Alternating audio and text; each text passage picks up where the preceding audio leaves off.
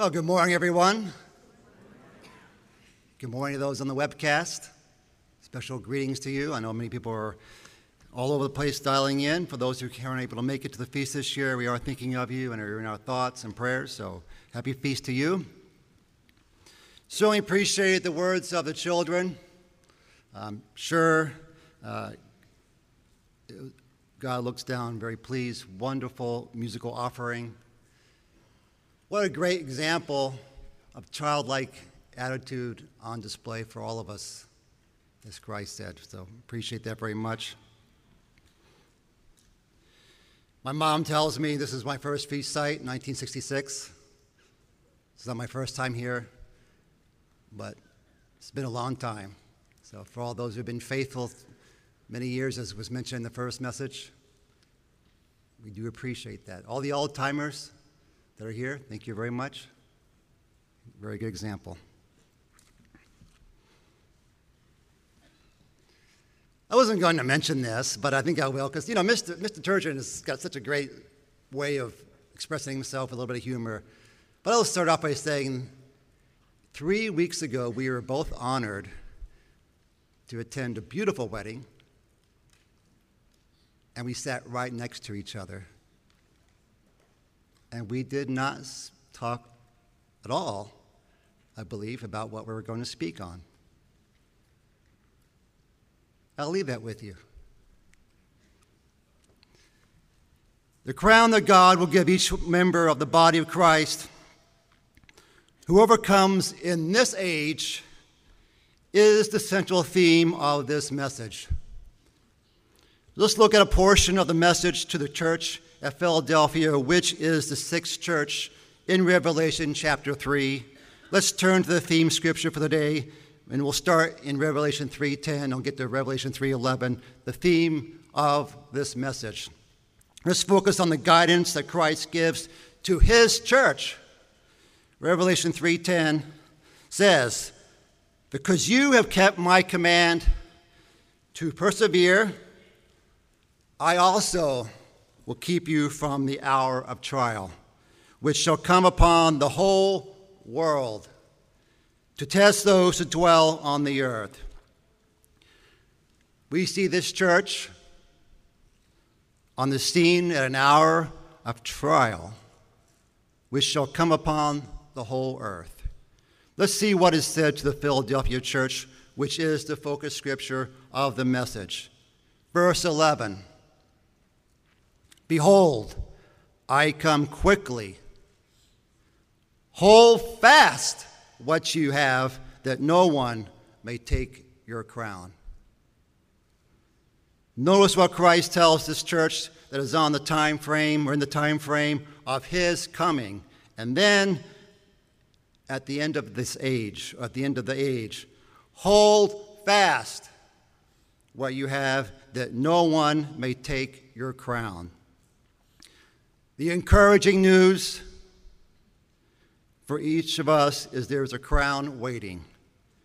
The very next words in verse 12 continues the thought by stating, "He who overcomes, I will make him a pillar in the temple of my God." Holding fast to what you have and overcoming is connected to this crown. Let's look at the word overcome. The word overcome is a word that should be familiar to us. That's in my notes, and I know it is today. It is a word, Nikao, or what we would recognize as a shoe brand we call Nike. One who conquers or prevails, or one who is victorious. Those called in this age have a crown stored up for those who are called, chosen, and are faithful in their race. The word for crown here is Stephanos, which is a wreath or garland that goes around the head. It is a crown of victory. It is a crown given to one that is victorious in an ancient athletic game or race. A Stephanos type of crown is a wreath given to one victorious, and is a crown to be worn showing glory and honor. James, in James 1:12, uses the same word Stephanos in the verse. James 1:12 says, "Blessed is the man who endures temptation, for when he has been approved, he will receive the crown, the Stephanos crown of life, which the Lord has promised to those who love him." This is the crown that God has promised for those who are steadfast under trial, that persevere and have passed the test. They will receive the Stephanos crown of life. The good news, which we heard, the good news is all can be overcomers with the Stephanos crown of glory. Because, as we heard, Jesus told his disciples in John 16:33, "Be of good cheer. Be of good cheer.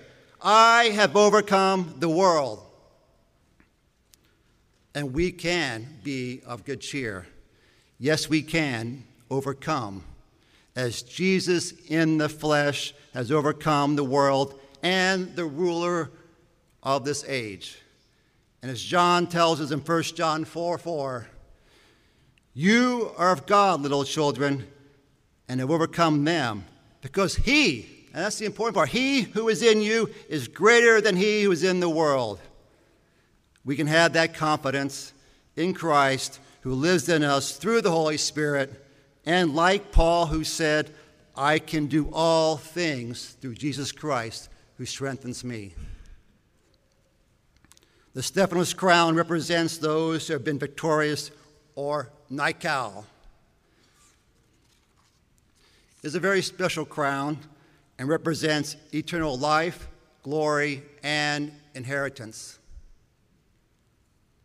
A crown given to overcomers in this age, part of the better resurrection, those who are the bride of Christ and the royal priesthood, and given to those called, chosen, and faithful in this age. In Revelation 3:11, the faithful church holds fast to what they have and overcome to finish the race and receive the crown of glory.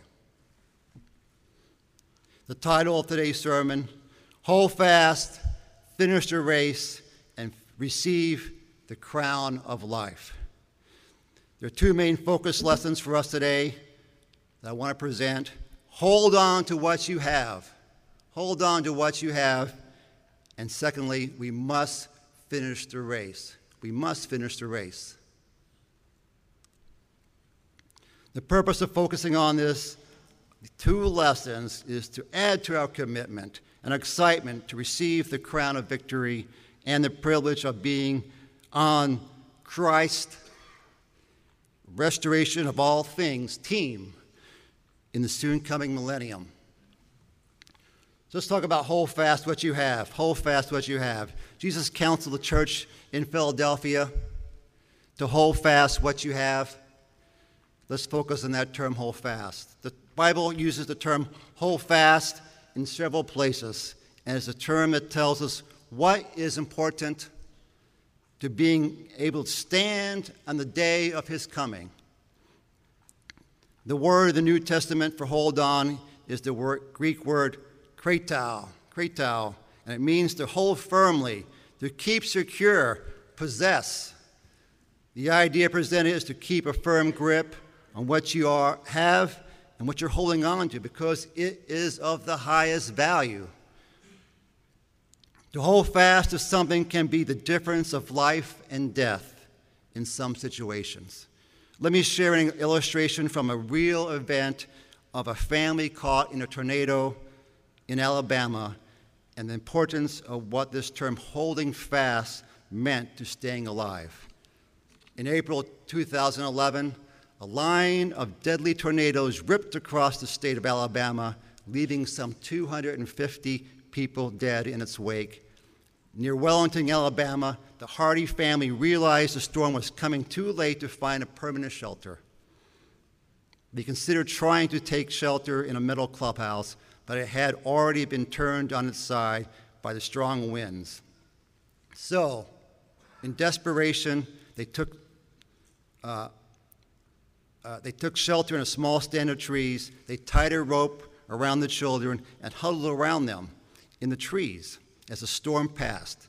A family member said that while they had been scratched by flying dirt and debris, none suffered a serious injury.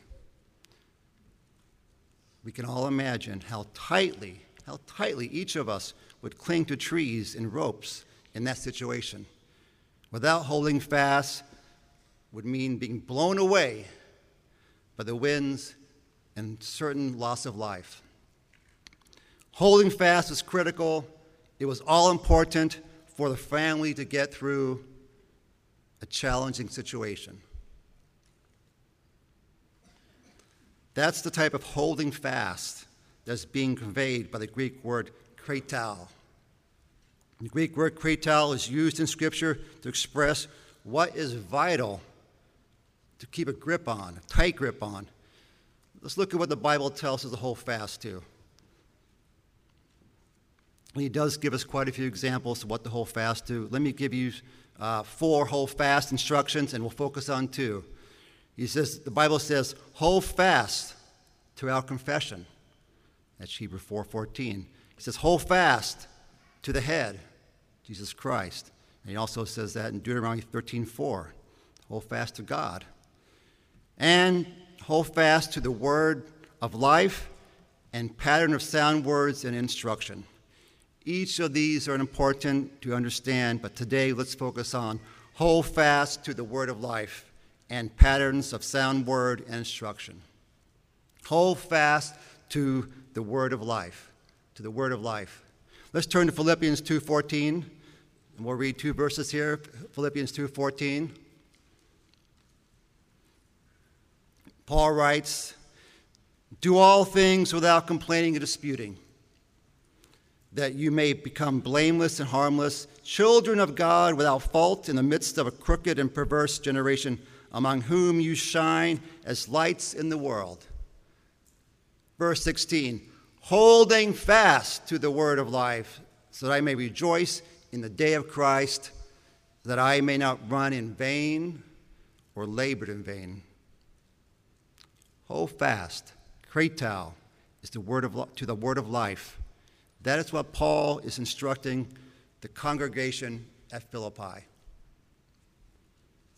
Have a secure grip, a secure hold, a strong hold on the word of life. Paul links this holding fast to the word of life to his hope, to rejoice in the day of Christ with the members that attend in Philippi. He wants to be there. Paul is telling them to keep a big bear hug hold around the word of life that is so important to being there together at Christ's return. Paul and the apostles knew that false teachers would introduce false teaching, and the church needed to hold fast to the word of life, not fall for deception. Let's see Paul telling Timothy of impostors to come and to continue in Scriptures and the things which he had learned and been assured of by Paul. 2 Timothy 3:13. Paul writes to Timothy, says, but evil men and impostors will grow worse and worse, deceiving and being deceived. But you must continue in the things which you have learned and been assured of, knowing from whom you have learned them, and that from childhood you have known the Holy Scriptures, which are able to make you wise for salvation through faith, which is in Christ Jesus. The Scriptures, the Holy Scriptures, is able to make you wise for salvation. The word of life, the Scriptures, the teachings found in Scripture, reading, studying, and listening, and meditating to the Word of God is how we hold fast that no one takes your crown through impostors and false teaching. We train, this is very important, We train our ears to the truth of God's word like a student who studies music. My son plays violin. He's got a violin teacher. I've gone to his practices, and he's sitting there playing a beautiful piece. It sounds beautiful to me. I'm sitting there, wow, what a beautiful piece. And all of a sudden, his teacher will say, stop.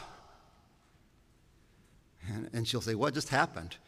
He goes, well, I played a C sharp, not a C flat. Because he knew, and so did she. But it sounded good to me.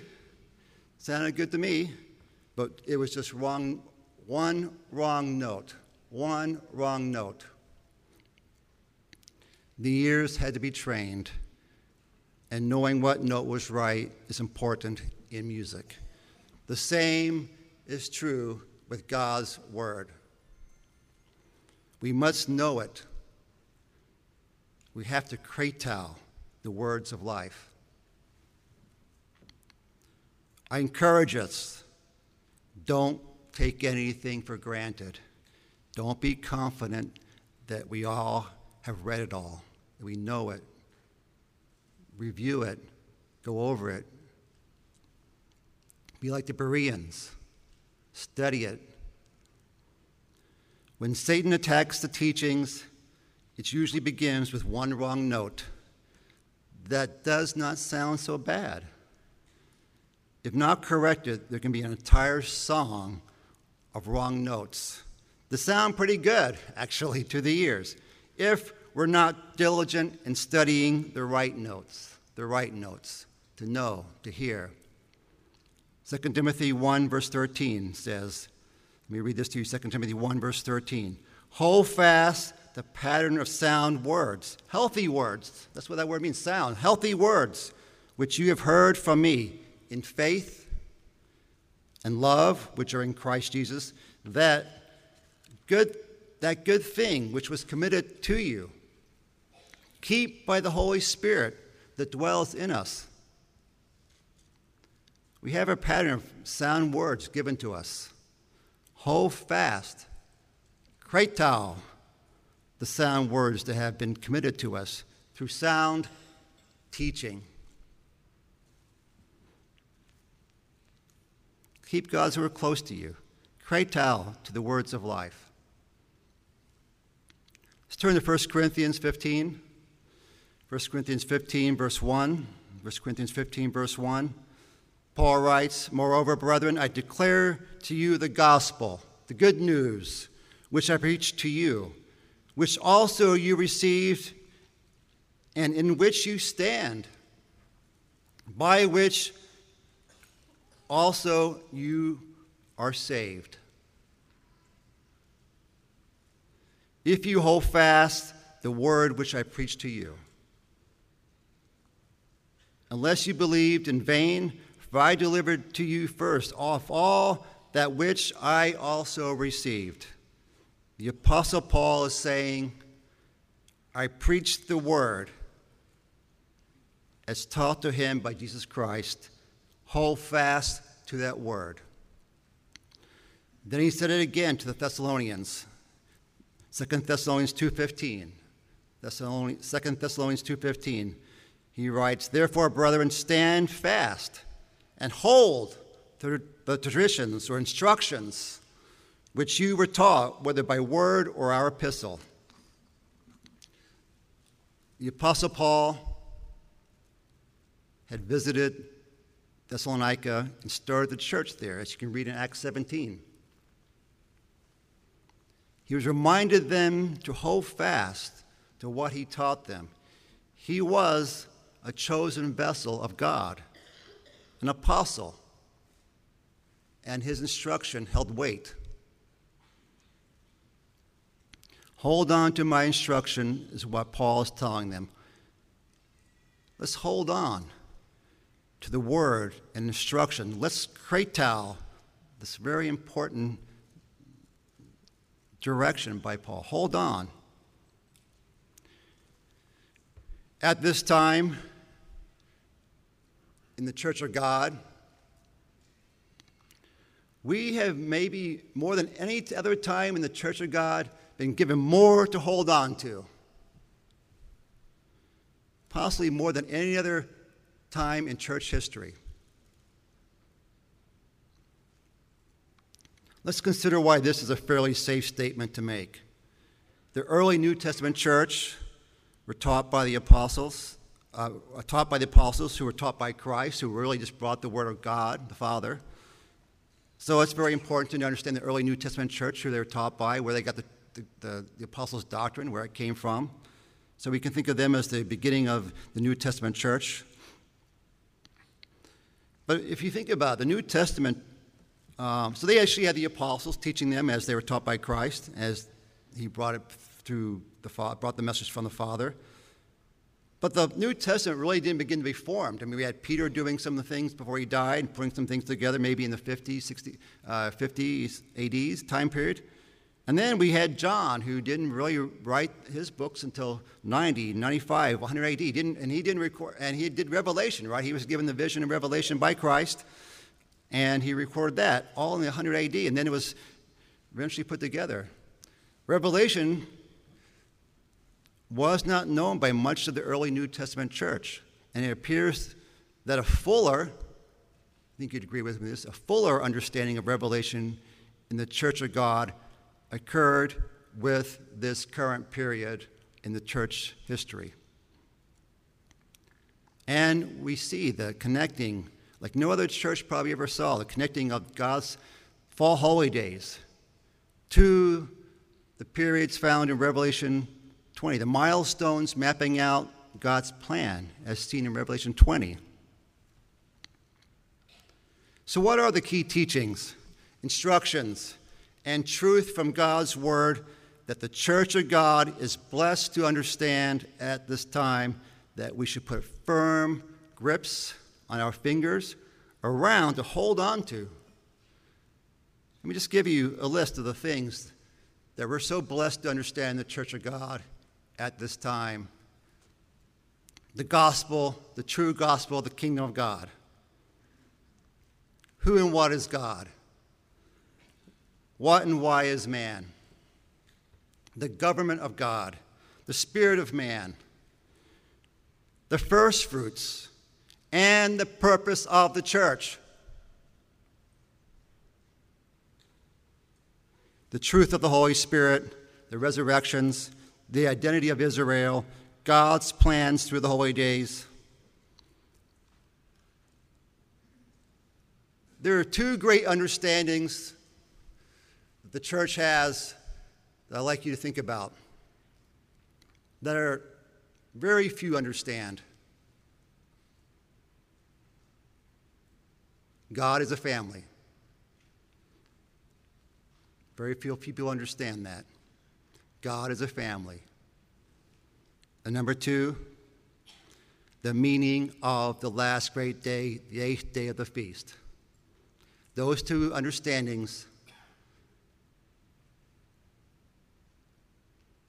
are unique to the Church of God. And knowing those things, holding on to those firmly is critical. Appreciate them, understand them. Don't ever let go of those, what we've been given.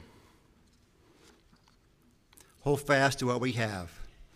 As Hebrews 2:1 states, we must give the more earnest heed to the things we've heard, lest we drift away. As we read in Revelation 3:11, behold, I come quickly, hold fast what you have, that no one may take your crown. Brethren, our adversary can produce false ideas, erode faith, cast doubt. And Jesus said in Matthew 24:4, take heed that no one deceive you, and present things in a way to deceive, even such a way that if possible, even the elect would be deceived. Hold fast and cling to what is important. The word of life. As we hold fast to the word of life,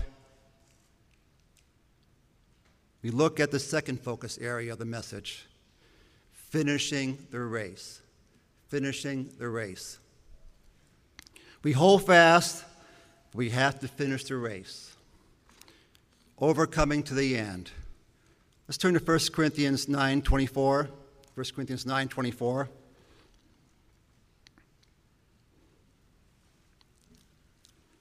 First Corinthians 9:24, Paul writes, "Do you not know that those who run in a race all run, but one receives the prize? Run in such a way that you may obtain it. And everyone who competes for the prize is temperate in all things," self-control. "Now they do it to obtain a perishable crown." The Amplified Bible says, "a crown that withers. But we for an imperishable crown." The Amplified Bible says, "one that cannot wither. Therefore," Paul writes, "I run thus, not with uncertainty. Thus I fight, not as one who beats the air," just kind of, for no purpose. Many go to extreme training regiments with a goal of winning a gold medal. In the times of the Apostle Paul, the one winner of a race, of an athletic event, would receive a Stephanos crown, a wreath to represent being victorious. If athletes will go to great training and dedication in training with great discipline for something that's really momentary in time or short-lived, how much more should we run our race for the imperishable crown, eternal life, salvation, glory, the inheritance? This is the imperishable crown that represents the victory over death. Paul said, "Run with deliberation and not with uncertainty." Or as the Amplified Bible says, we don't run without a goal. The goal is given by Jesus. "Seek you first the kingdom of God and his righteousness." We run with the goal in mind. We know the prize. We know our calling. We run to win the race. We run to finish the race. Paul talks about this goal. Let's turn to Philippians 3:11. Philippians 3:11.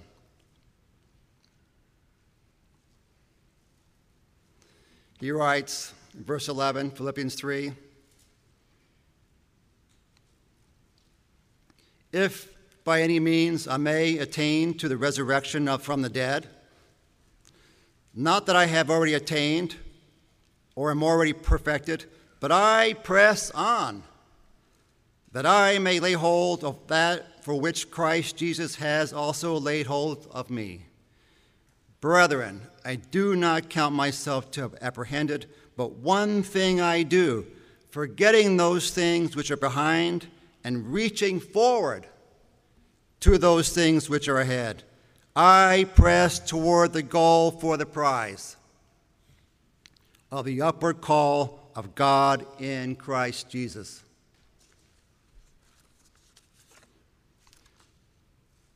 Now, there's really two forms of looking back. One can look back and look at all the mistakes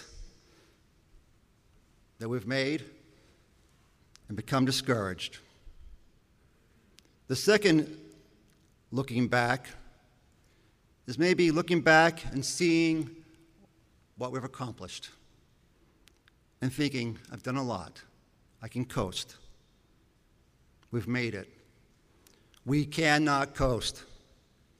In both situations, the message is to press forward toward the goal, the prize, the crown that represents God saying, "Well done, good and faithful servant. You have been faithful over a few things. Enter into the joy of your Lord." Are we reaching to those things ahead, pressing forward? These are action words. We have to be spiritually moving forward. Keep looking to the upward call of God in Jesus Christ. As Paul said in Colossians 3, We seek those things which are above, where Christ is sitting at the right hand of God. We set our mind on the things above, not on the things of this earth. Because when Christ, who is our life, appears, you also will appear with him in glory. We press forward. We keep on striving and moving forward spiritually. Humanly, this can seem impossible. And it is by ourselves. As quoted earlier, Jesus said, "Be of good cheer. I have overcome the world," and we know the race can be won because Christ who lives in you is greater than he who is in the world.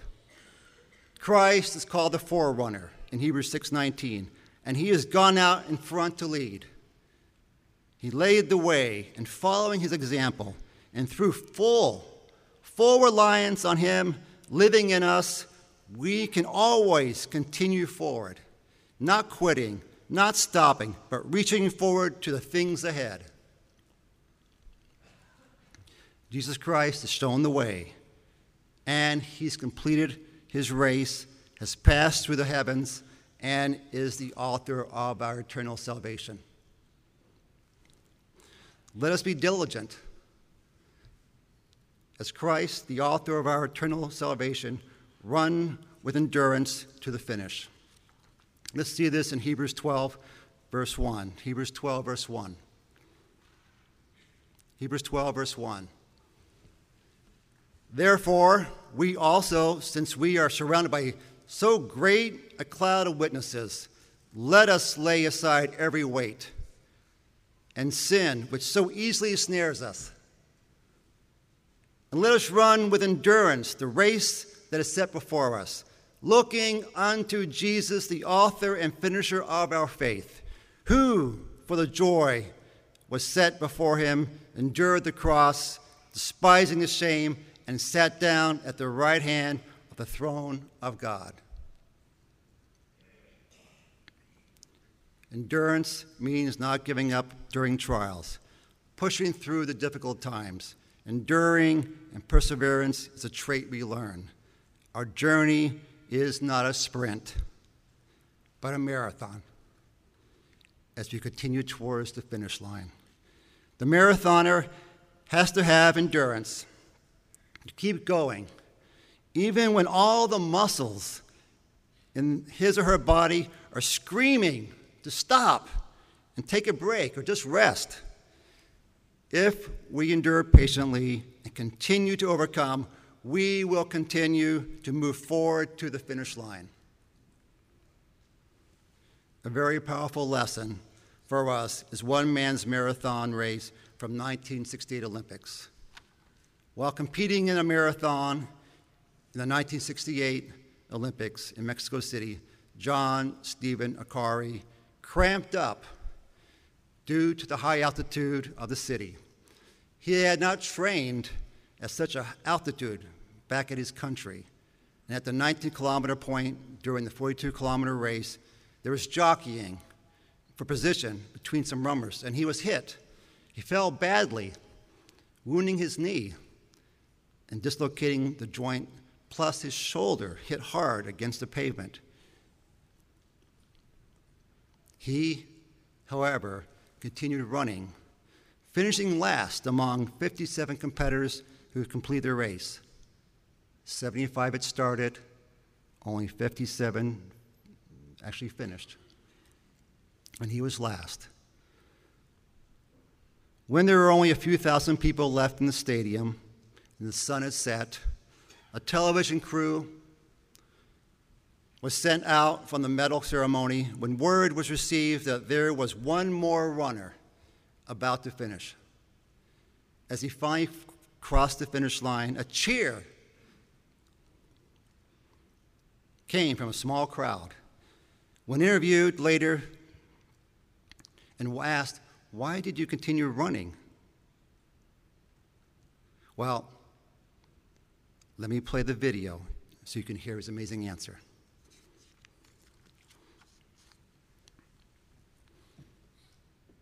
A little over an hour after Mama Walde.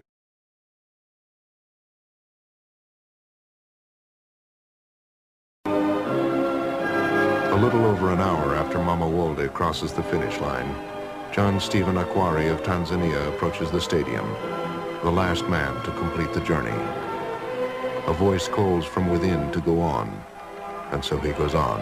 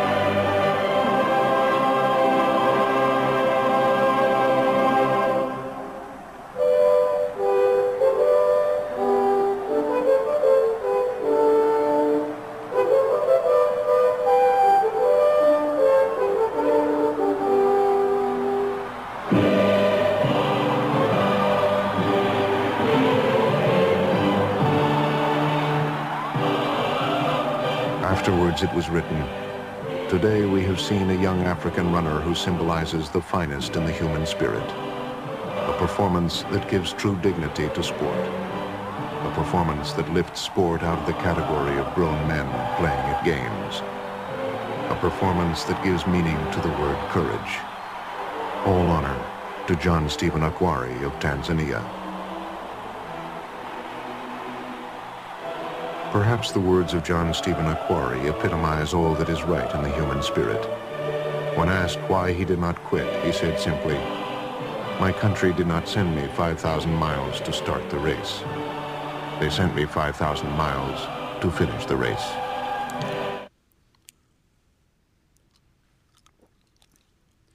He said, "My country did not send me 5,000 miles to start the race. They sent me to finish the race." I think that's a very meaningful comment. And when we apply this thought to what God and his Son have done for us, it's very sobering. I think we can all make the connection. God did not send his Son to earth to die for us just so we could start the race, but for us to finish the race. The death and sacrifice of Jesus Christ was done not so we could just start the race, but to finish the race. Starting the race is important, but we have to finish. Philippians 1:6, let me read this to you, Philippians 1:6. Paul writes, "But being confident of this very thing, that he who has begun a good work in you will complete it until the day of Jesus Christ." We start the race to finish the race. And God and Jesus Christ, who began their plan so long ago, will finish the good work, as it says in Hebrews 2, to bring many sons to glory.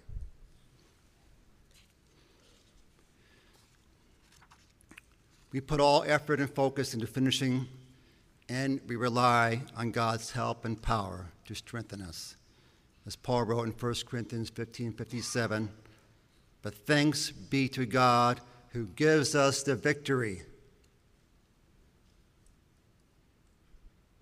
through our Lord Jesus Christ." We are called and chosen by God.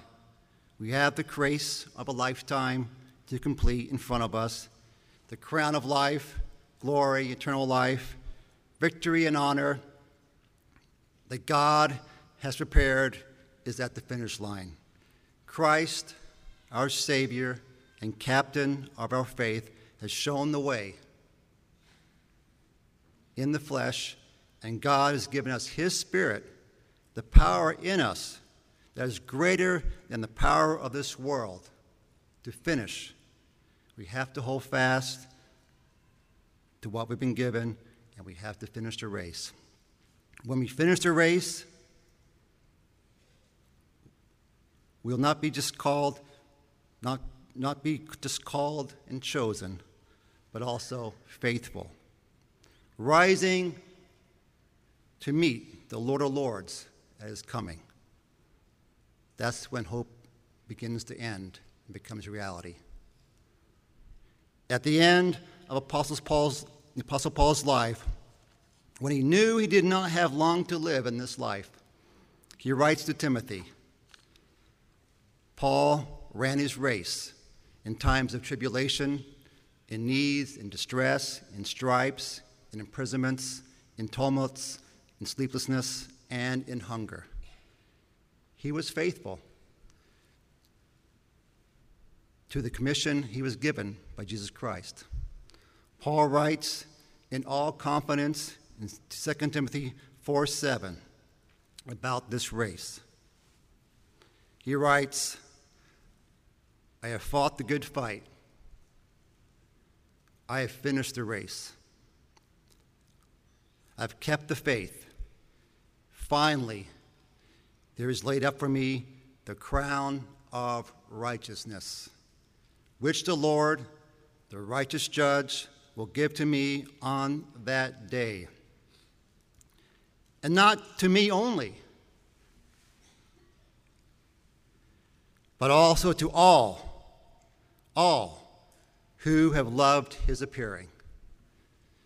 Let's finish the race, keep the faith, hold tight what we have been given as we keep our eyes on the crown of righteousness that Christ has laid up ready to place on your head as you look forward to the appearing of our Savior and King and ushering in God's government in the soon coming millennium.